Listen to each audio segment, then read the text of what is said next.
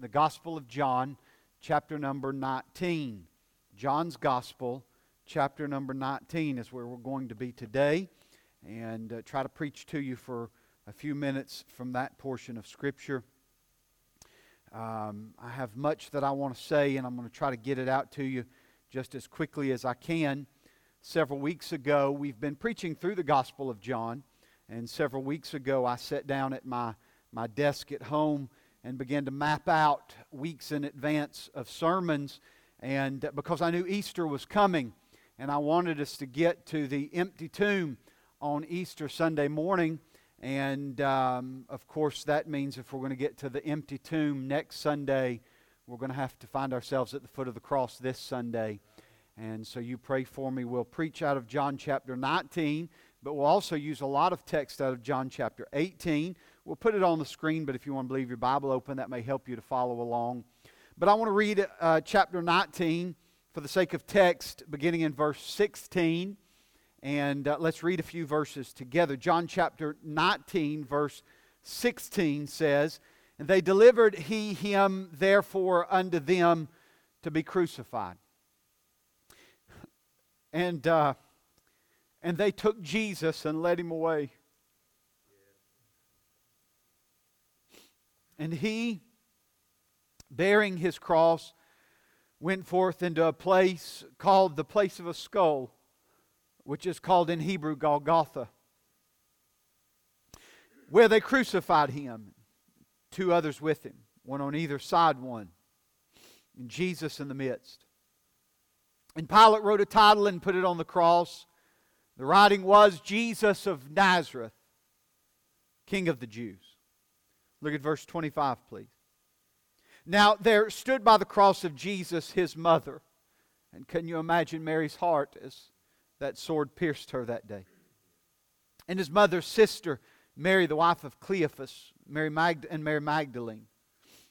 And when Jesus therefore saw his mother and the disciple standing by whom he loved, he saith unto his mother, Woman, behold thy son.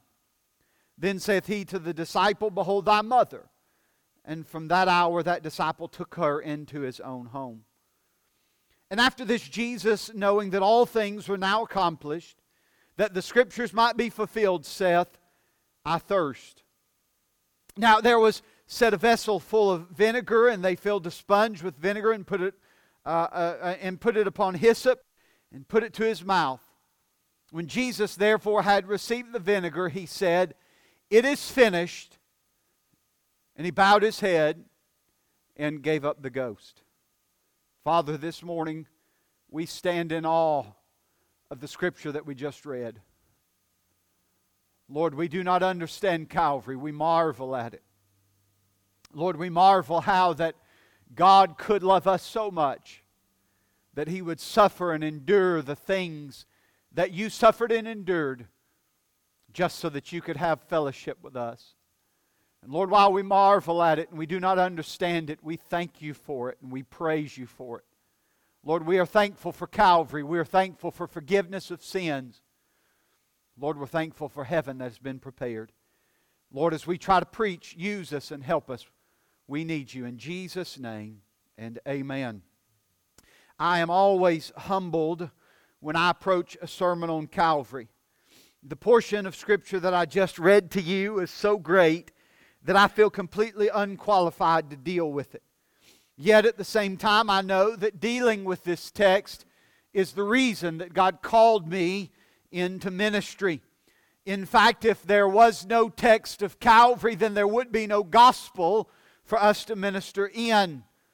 Last Sunday morning, we walked with Judas and with Peter. Both of those men in chapter 18 denied their Lord. They both failed. They both faltered. Of course, we know that one man repented and was forgiven. The other man, overcome with grief, took his own life. He could have been forgiven too, but he never sought that forgiveness. This morning, there are so many ways that we could look at the portion of Scripture. We could look at the cries, the 7 statements that Jesus makes on the cross. We could look at it as a division of hours as He spends several hours on the cross. But today I think that I want to once again look at the characters in our story. I want us to look at maybe three sets of characters. There are many that are involved, but three sets of characters, because I think that they will help us tell this story, and they will help us to see a bigger picture that is found in this story. I want to preach for a minute today on this thought: Calvary and its characters. Calvary and its characters. Our first characters will actually be found in chapter 18. They are Annas and Caiaphas. Annas and Caiaphas. And in Annas and Caiaphas, we will see a picture of rejection. A picture of rejection. Look with me in chapter 18 and verse 12, please. The Bible said, "Then the band and captain and officers of the Jews took Jesus and bound him. And they led him away to Caiaphas first, for he was the to Annas first, for he was the father-in-law of Caiaphas, which was the high priest that same year. Now Caiaphas was he which gave counsel to the Jews that it was expedient that one man should die for the people." Drop down to verse 19. "Then the high priest then asked Jesus of his disciples and of his doctrine. And Jesus answered him, I spake openly to the world. I ever taught in the synagogue and in the temple, whether the Jews always resorted, and in secret I have said nothing. Why askest thou me? Ask them which heard me what I have said unto them. Behold, they know what I said." After Jesus is arrested in chapter number 18, he is taken to the Jews for the sake of examination. At this time, the Jews were being ruled by the Romans, and therefore they did not have power on their own to publicly execute a prisoner. If they were going to execute Jesus, or any prisoner for that matter, legally they had to get the Romans involved. And if they were going to get the Romans involved, then they would have to have some sort of an accusation. They would have to have some sort of a charge worthy of a death penalty. They needed a suitable charge. The problem was that Jesus really had never done anything worthy of death. In fact, he was perfectly whole and perfectly sinless. There were no accusations that they could bring, and so they needed to question him so that he would maybe say something to maybe incriminate himself, that they could come up with a charge against him. So first they take him to the home of Annas. Annas does some sort of informal questioning with Jesus. Annas hoped that he could maybe find something that would incriminate him. Specifically, Annas hoped that Jesus would say something that was anti-Roman. If he could say something that was anti-Roman, that would be the quickest path to crucifixion. This wasn't the first time they did this. You remember when they came to Jesus and they tried to trip him up and ask him, Jesus, is it lawful for a man to pay his taxes? And Jesus, wiser than they were, said, well, render unto Caesar the things that are Caesar, and unto God the things that are God. They were trying to find something that they could incriminate him with. But the informal questioning of Annas proves unfruitful. And so in the middle of the night, they take him before the Sanhedrin. Now this is too much information, but legally they could not try him in the middle of the night.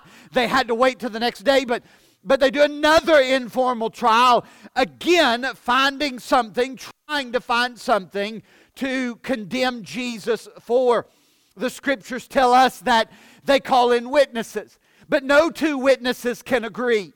Finally, two false witnesses come in, and the only accusation they can bring against Jesus is that he said he would tear the temple down and in 3 days rebuild it.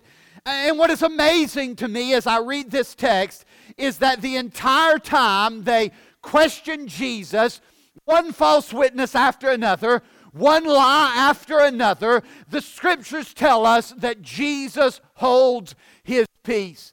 Now, I'm going to just ask you this. I don't want you to answer my question because I know the answer, but how many of you could have held your tongue when somebody was so blatantly and openly lying about you? I think we would all speak up and say, now wait a minute, that's not right. Wait a minute, I never said that. wait a minute, I never did the things that you're accusing me of. But Jesus knew that all these things must be fulfilled. And so he held his tongue. As Isaiah the prophet said, he was as a lamb dumb before its shears. So he opened not his mouth. Never said a word as they accused him of crimes that he had never done. Well, when Jesus doesn't say anything, according to Matthew 26:63, Annas places him under oath, forcing him to now speak. But when Jesus held his peace, the high priest answered and said unto him, I adjure thee by the living God. To be adjured, that adjuration meant that he had to speak. He did not have a choice. I adjure thee by the living God that thou tellest whether thou be the Christ, the Son of God. And having to answer, Jesus says in verse 64, thou hast said. Nevertheless, I tell you this, hereafter ye shall see the Son of Man sitting on the right hand of power and coming in the clouds of heaven. That was all the evidence they needed. They believed that Jesus' claim to being the Son of God was blasphemy, and blasphemy was worthy of death. They had everything they needed at this point. Now I'll say this. Every time I read the Gospels, I am struck by the willful ignorance on the part of the Pharisees. I am struck by that. I say that they are willingly ignorant because these men had all the head knowledge that they needed. They had all the information they needed to know who Jesus was and to accept him as their Messiah. Do you remember when the three wise men, we say there's three, we don't know how many, but when the three wise men come to Jerusalem and they're seeking the newborn king in Matthew, chapter 2, I believe 2, 3, somewhere around in there. And they go before Herod and say, where is he that is born king of the Jews? Well, they come together, they consult with one another, and the scholars come back and say, Scripture said he was to be born in Bethlehem. Well, they knew where he was to be born. I've got a question. If they knew where he was to be born, why wasn't they looking for him there? Why was men, Gentiles from the east, looking, but they weren't looking?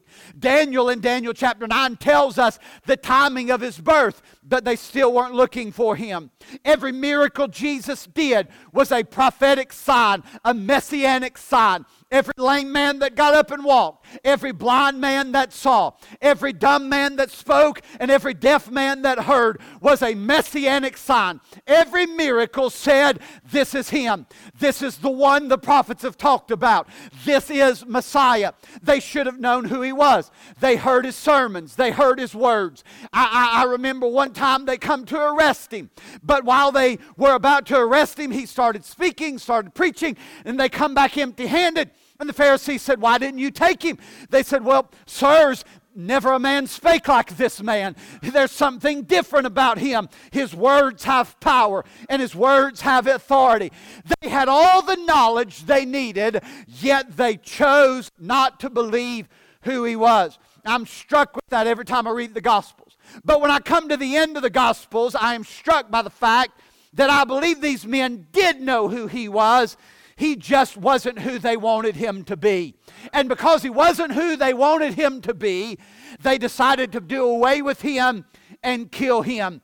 You can almost understand them being a little skeptical, a little apprehensive at the beginning, but by the end, there is no doubt, there is no question.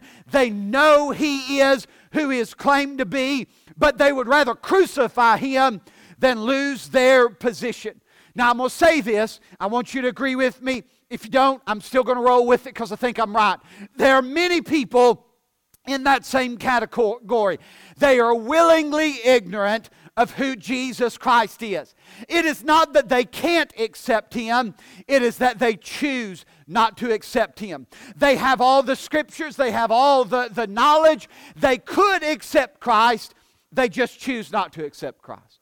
Now let me say this about Annas and Caiaphas and their rejection. I believe they rejected Christ because they felt like they were too smart to accept him. They felt like they were too smart to accept him. The Bible says this in John 18:19, and the high priest then asked Jesus of his disciples and of his doctrine. Now, if you think about that question, or that line of questioning about His disciples, about His doctrine, that's a silly question. That is a question just for the sake of asking a question. And I've met some people that are so smart, they're going to question everything. They're going to ask a question just for the sake of asking a question, because they love to question, they love to debate.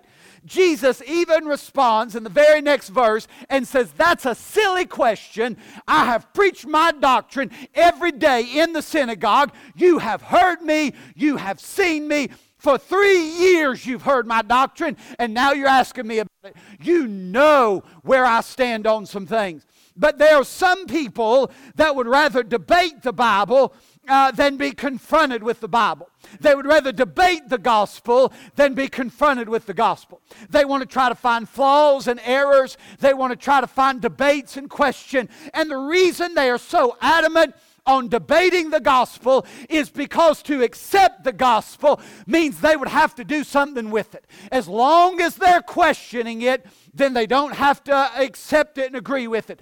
But to be confronted with Jesus Christ and be confronted with His death, burial, and resurrection causes all men to make a decision. When you see Him for who He is, you have to either accept Him or reject Him. And people don't want to be faced with that. You remember in John chapter 4, the woman at the well, the woman of Samaria, and Jesus began to confront her with who she was. Go get your husband. Of course, she had had 5 in that story. And He begins to say things to her like, if you would have asked me, I would have gave you living water and you would never be thirsty again. And if I give you living water, it would be rivers of water flowing from your life. And He is presenting Himself to her. And when she begins to realize who He is, she starts questioning.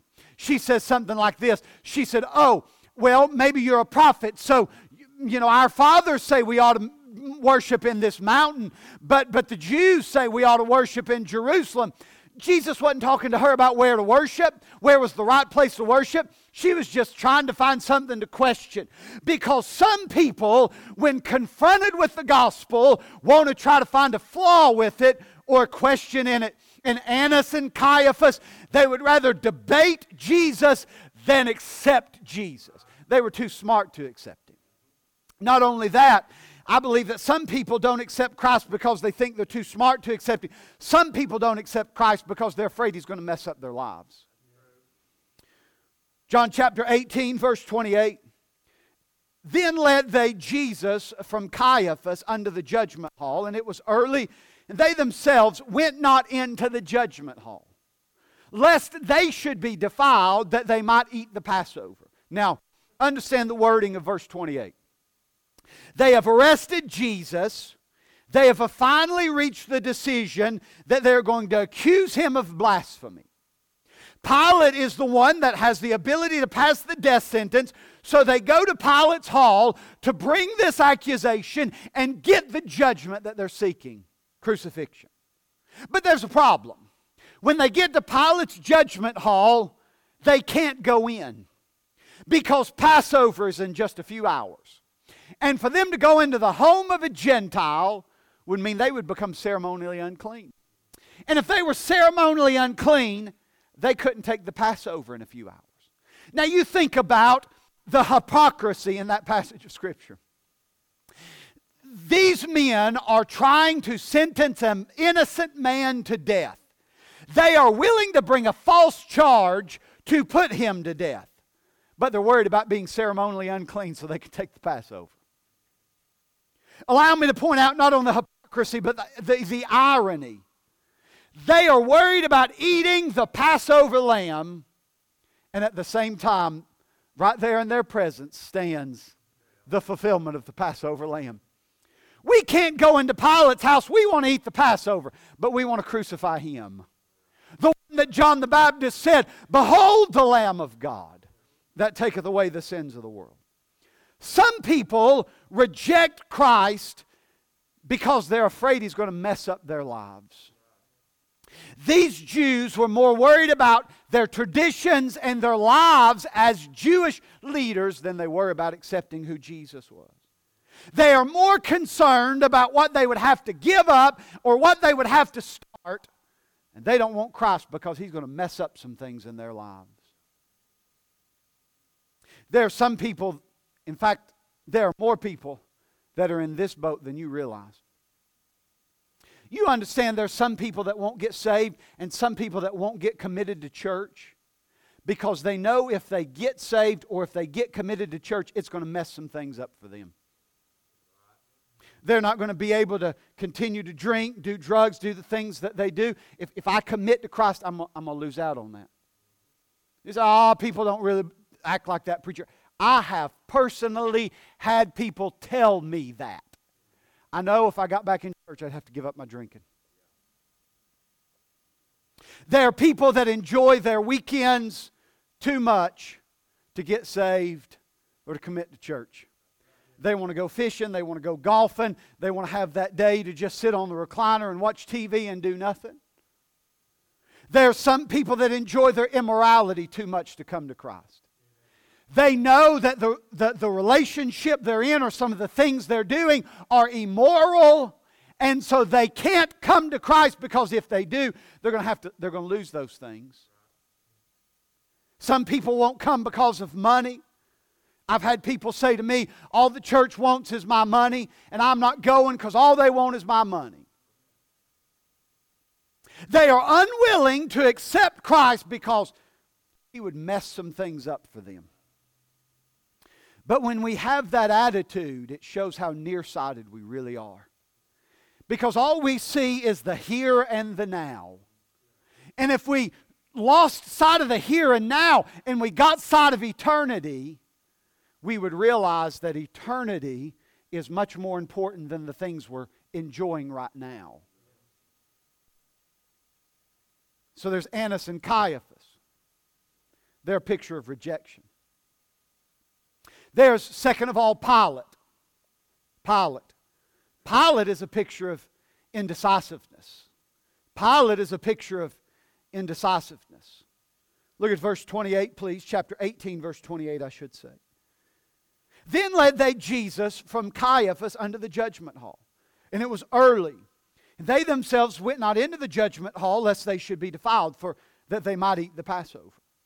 Pilate then went out unto them and said, What accusation bring ye against this man? They answered and said to him, If he were not a malefactor, we would not have delivered him up unto thee. Then Pilate said to them, Take ye him, judge him according to your law. The Jews therefore said unto him, It is not lawful for us to put any man to death. As soon as the Sanhedrin have their accusation, they take Jesus to the palace of Pilate. Pilate was in Jerusalem because it was the time of the Passover. There was a heavy Jewish presence in Jerusalem at this time, and Rome wanted to have somebody there to kind of oversee things. Now, I'm not going to take time for this, but Pontius Pilate was an interesting character. He ruled the Jews from AD 26 to AD 36, and during that time they didn't like him very much. He was ruthless, he was manipulative, and according to our text, he was very indecisive. It was Warren Wiersbe that said of Pilate, his handling of the trial of Jesus reveals he was an indecisive man, a weak man, a compromising man. The Romans prided themselves on justice and on judgment, but Pilate's not concerned about justice. Pilate is only concerned about protecting himself and pleasing the people. If the story of Annas and Caiaphas is a story of rejection, and no doubt it is, the story of Pilate is a story of indecisiveness. I'm not going to take time to read all of these verses, but if you read them yourselves, you'll find that when the Jews bring Jesus to Pilate, he takes him into his judgment hall and questions him. After his questioning, he comes back out to the Jews, and this is his verdict. I find no fault in him at all. Well, the Jews aren't happy with that. He has reached a decision, but seeing they're unhappy, he tries to negotiate with them. He said, well, I'll tell you what I'll do. Let's come to a compromise. Every year at Passover, I release one prisoner to you. I'll give you either Jesus or I'll give you Barabbas. Barabbas was known for insurrection. He was a rebel, he was a thief, and he was a murderer. He said, I'll give you Jesus or Nazareth. The Jews could have saved face and took Jesus. But they said, we'll take Barabbas. Pilate doesn't know what to do, so he again tries to compromise. He takes Jesus, and this time he beats him. They put a robe on him. They beat him with their fists. They spit on him. They whip him with pieces of leather that have pieces of rock and pieces of glass, pieces of bone in it. They beat the skin off of his back. And a mutilated man, surely if they see a mutilated man, they will be satisfied. And he presents presents Jesus to the Jews again, and once again proclaims, I find no fault. The Jews respond, then you're no friend of Caesar. Pilate takes Jesus in again, questions him one more time. You've got to say something, man. I'm about to give judgment on you. Come on, man, say something. Defend yourself. And Pilate once again stands before the Jews and for the third time says, I find no fault. What do you want me to do with an innocent man? I have beat him almost to the point of death. I have questioned him. I have sent him to Herod. Herod has said the same thing. He's not done anything. What do you want me to do? And the Jews said, we want you to crucify. Let his blood be on us. Crucify. And Pilate, having beat Jesus, Pilate having said 3 times, I find no fault in Jesus, Pilate having heard that Herod found no fault in Jesus, Pilate is so indecisive that he does the only thing he can think to do. I need to wash my hands and get rid of this man. And he delivers him into the hands of the soldiers to be crucified. At least 3 times Pilate proclaims he finds no fault, but he's unable to make a stand against the Jews. He was supposed to be ruling them, but they were ruling him. I want you to notice a couple things about Pilate. I want you to notice quickly, first of all, the lot that he was given. The lot that he was given. Chapter 18, verse 38, Pilate asked a question. It has become a famous question. Pilate said unto him, speaking of Jesus, Pilate said unto Jesus, what is truth? During Pilate's first encounter with Jesus, he asked him a question that was so important all 4 gospel writers record it. Pilate asked Jesus, are you the king of the Jews? I think when Pilate first asked that question, he did so because a Jewish king would have been a threat to Rome. Pilate, however, was shocked by the answer Jesus gave. Jesus says this in John 18:34, sayest thou this thing of thyself, or did others tell it thee of me? Another way to say that would be this. Are you saying this on your own, or did somebody else tell you about me? What Jesus is really asking is this. What kind of king are you looking for? Pilate said, are you the king of the Jews? He said, well, what kind of king are you looking for? Because if Pilate was looking for a political king, then no, that was not Jesus. At least not yet. He will be King of Kings and Lord of Lords, but not yet. But if he was looking for a spiritual king, then the answer was, yes, I am the King of the Jews. I think when Pilate heard Jesus respond the way he did, something moved inside of Pilate. Because when Pilate left that judgment hall, he never could get away from that King of the Jews thing. In chapter 18, verse 38, he wants to know about truth. Tell me, what is truth? I believe that was more than just a question. I believe he's actually seeking for truth. In chapter number 19, verse 2, the soldiers put a purple robe and a crown of thorns on Jesus, the mock king. In chapter 19, verse 14, Pilate says to the crowd, behold your king. In chapter 19, verse 15, he said, "Shall I crucify your king?" In chapter 19, verse 19, Pilate writes a sign, puts it on the cross.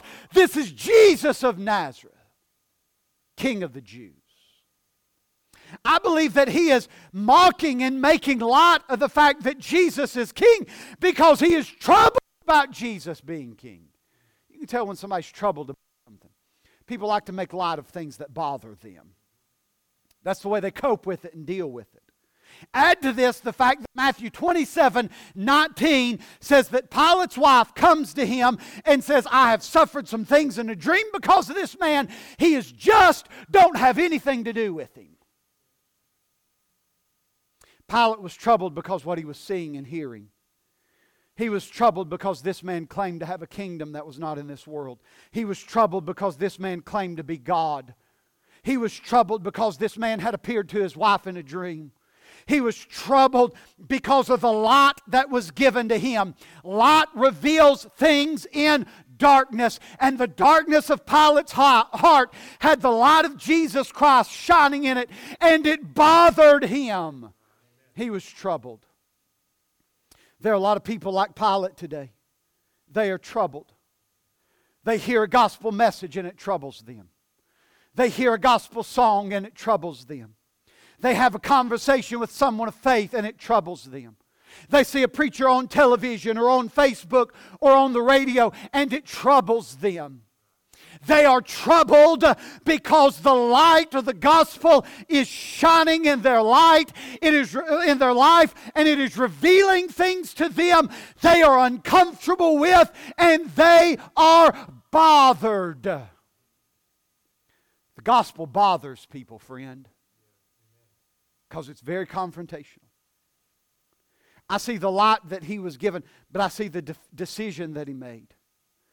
Matthew 27:24 says this, "Then Pilate saw that he could prevail nothing, but rather a turmoil was made. And he took water and washed his hands before the multitude, saying, 'I am innocent of the blood of this just person. See you to it.'" When Pilate sees that he cannot please the Jews, he agrees to the crucifixion of Jesus Christ. He has stated 3 times that there's no fault, and yet he agrees to crucifixion. I believe that Pilate is so troubled at this point that he just wants it over and done with. And so instead of standing for his convictions and standing up to the crowd, instead of following his feelings about Jesus, he gives in and has him crucified. But just before he does, the Bible says that he publicly takes a bowl of water and washes his hands. Symbolically, Pilate is saying, "I believe Jesus is innocent." But Pilate also is unwilling to commit to that belief because he has him crucified. Now you stick with me right here for just a minute. There are many people that have heard about Jesus. They know about Jesus. They maybe even will agree about Jesus, but they're unwilling to commit to Jesus. They just want to be like Pilate. They don't really want to make a decision. Pilate doesn't want to release him, but he doesn't want to crucify him. So what he does is he washes his hands and says, "I'm just going to get out of it, and you do what you want to do." But a no decision about Jesus is rejection of Jesus. By not committing to Christ, you are rejecting Christ. You say, "Well, I'll do it next Sunday." That means you reject Him this Sunday. You say, "Well, I'll do it another time." That means you're rejecting Him this time. Pilate doesn't want to make a decision, but in not wanting to make a decision, he did make a decision. Pilate's in hell this morning. I have no doubt of that. As I preach this sermon, Pilate is burning in hell because he just didn't want to make a decision. Didn't want to commit to anything. Every time you push off the decision of Jesus Christ, you are rejecting Jesus Christ. Okay, I see Pilate. He's a picture of indecision. Last of all, I see Jesus Christ. And in Jesus Christ, I see a picture of forgiveness. A picture of forgiveness. Luke records this in Luke 23:34. Jesus has now been crucified, hanging on the cross. Jesus said, Father, forgive them, for they know not what they do. And they parted his raiment and cast lots. The final picture before us is the picture of Jesus Christ. For weeks we have been discussing the events leading to this moment. Jesus has prepared His disciples. He has been anointed by Mary. He's been betrayed by Judas. Everything has led to this moment. This is His hour. This is the reason He was born. Notice two things. Notice this. First of all, notice what happened. John 19:17. And He, bearing His cross, went forth into a place called the place of a skull, which is called in the Hebrew Golgotha, where they crucified Him and two other with Him. On either side one, and Jesus in the midst. After Pilate washes his hands, he turns Jesus over to the Roman soldiers for crucifixion. At this point, Jesus has already been beaten. His body is already open and bleeding. He is thirsty. He is tired. But the soldiers have no mercy. They put a wooden beam that would become His cross. They put a wooden cross beam on His back and tell Him to carry it through the city and up the hill where He'll be crucified. Jesus was all God, but He was still all man. We know that at this time He is just so weak that He cannot carry His own cross. They're asking Him to do something that He just can't do. His body won't let Him. So they compel a man from the crowd to finish carrying His cross. Once on top of the hill, they lay Jesus on that cross. They drive stakes in His hands and in His feet. And they lift Him up on a cross for Him to suffocate to death. The scene before us in John 19 is one of the most gruesome scenes in all of Scripture. It is gruesome because of what they did to a human being. Let's just forget for a fact that this was Jesus of Nazareth, Jesus the Christ, Jesus the Son of God. What they did to another human being is unthinkable. For them to be amused as they would blindfold Him and smite Him with their fist and force Him to guess who it was that did it. And when He didn't guess correctly, they would smite Him again. For them to take a crown of thorns and push it down on His head and hit it with a reed and force it down even further so that the thorns poke through His skin and over His eyes. For them to put Him over a stump and beat Him until His bones were exposed. Psalm 22, the Messianic Psalm, said that I can see all of my bones. They stare back at me. For them to then take Him and literally nail Him to a cross and hang Him there until He suffocated to death. It is unthinkable that they could do all of this to one human being. It is gruesome because what they did to a human being, but it is gruesome because of the reality that He had done nothing worthy of this. The Jews knew that He was innocent. They made up charges. Pilate knew He was innocent. He proclaimed it 3 times. Yet in spite of that, here He is bleeding and He is beaten and He is dying, and they knew He was innocent.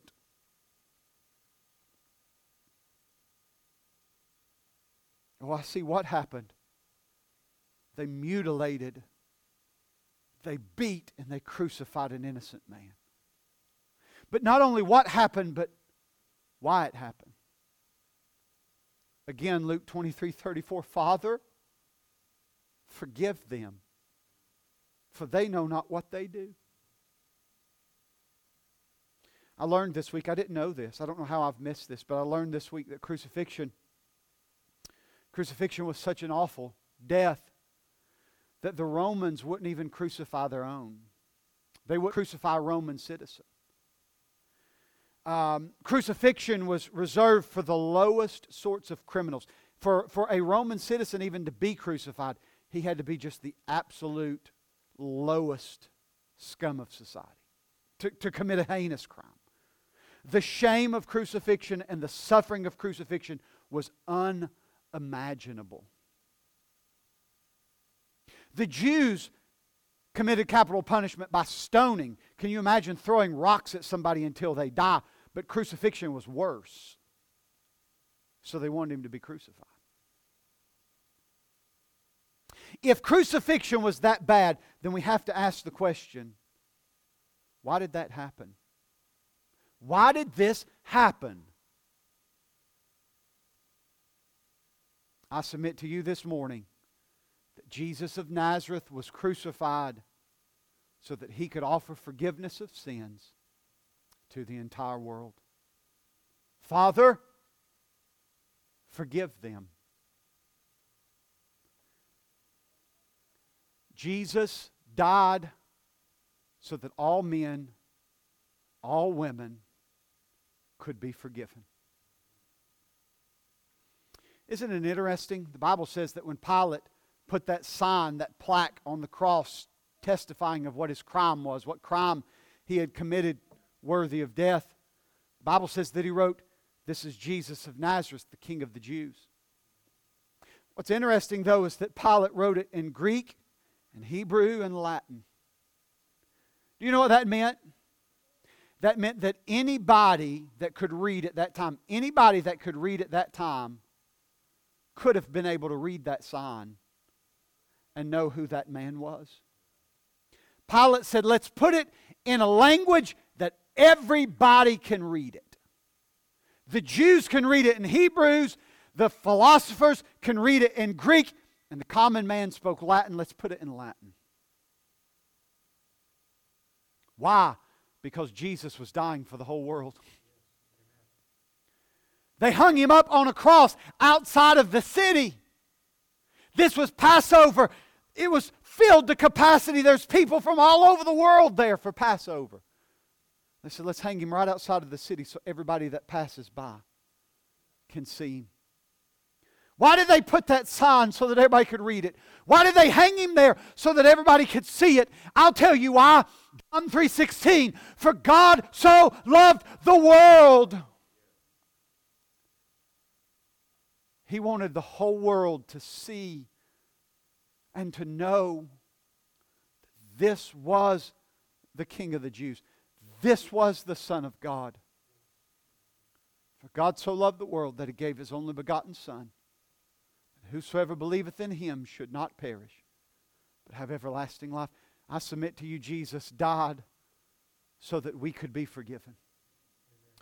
In fact, forgiving sinners was so important, Jesus called a time out and stopped right in the middle of dying because the thief on one side of Him had a change of heart. A few minutes ago, he was railing on him and making fun of him and mocking him. Something happened inside of him, and he said, no, wait a minute. This guy might be who he says he is. Lord, remember me when you come into your kingdom. And Jesus said, okay, time out. I'm going to stop dying. Today you'll be with me in paradise. Stop long enough so that He could forgive a sinner.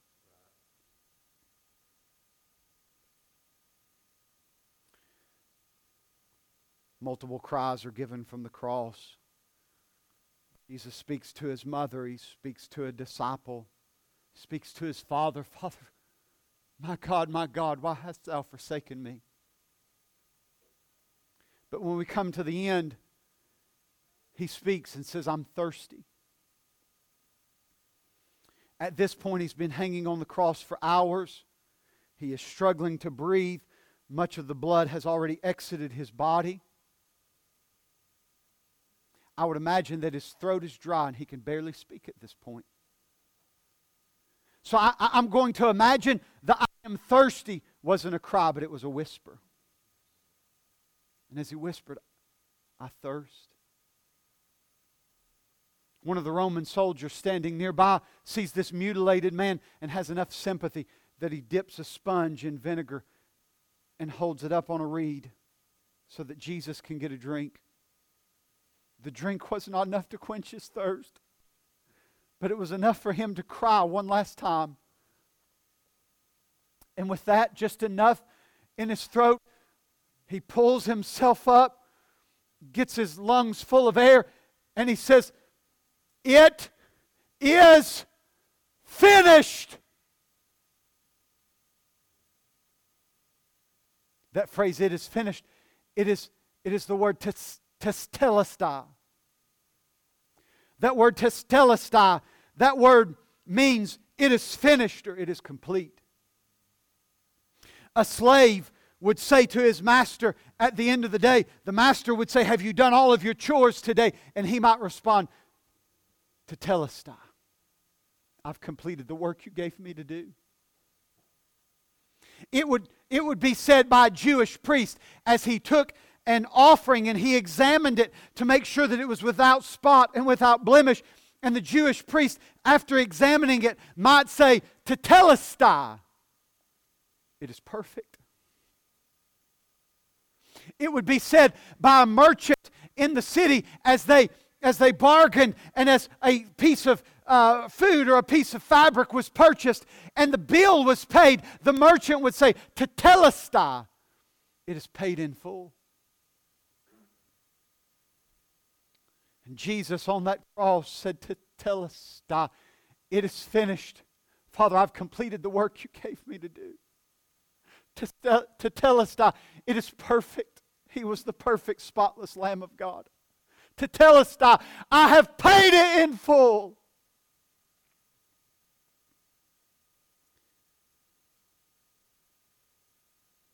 I owed a debt I could not pay. And it was growing every day. But Jesus paid my debt on Calvary. Jesus paid in full the debt of sin that you owed.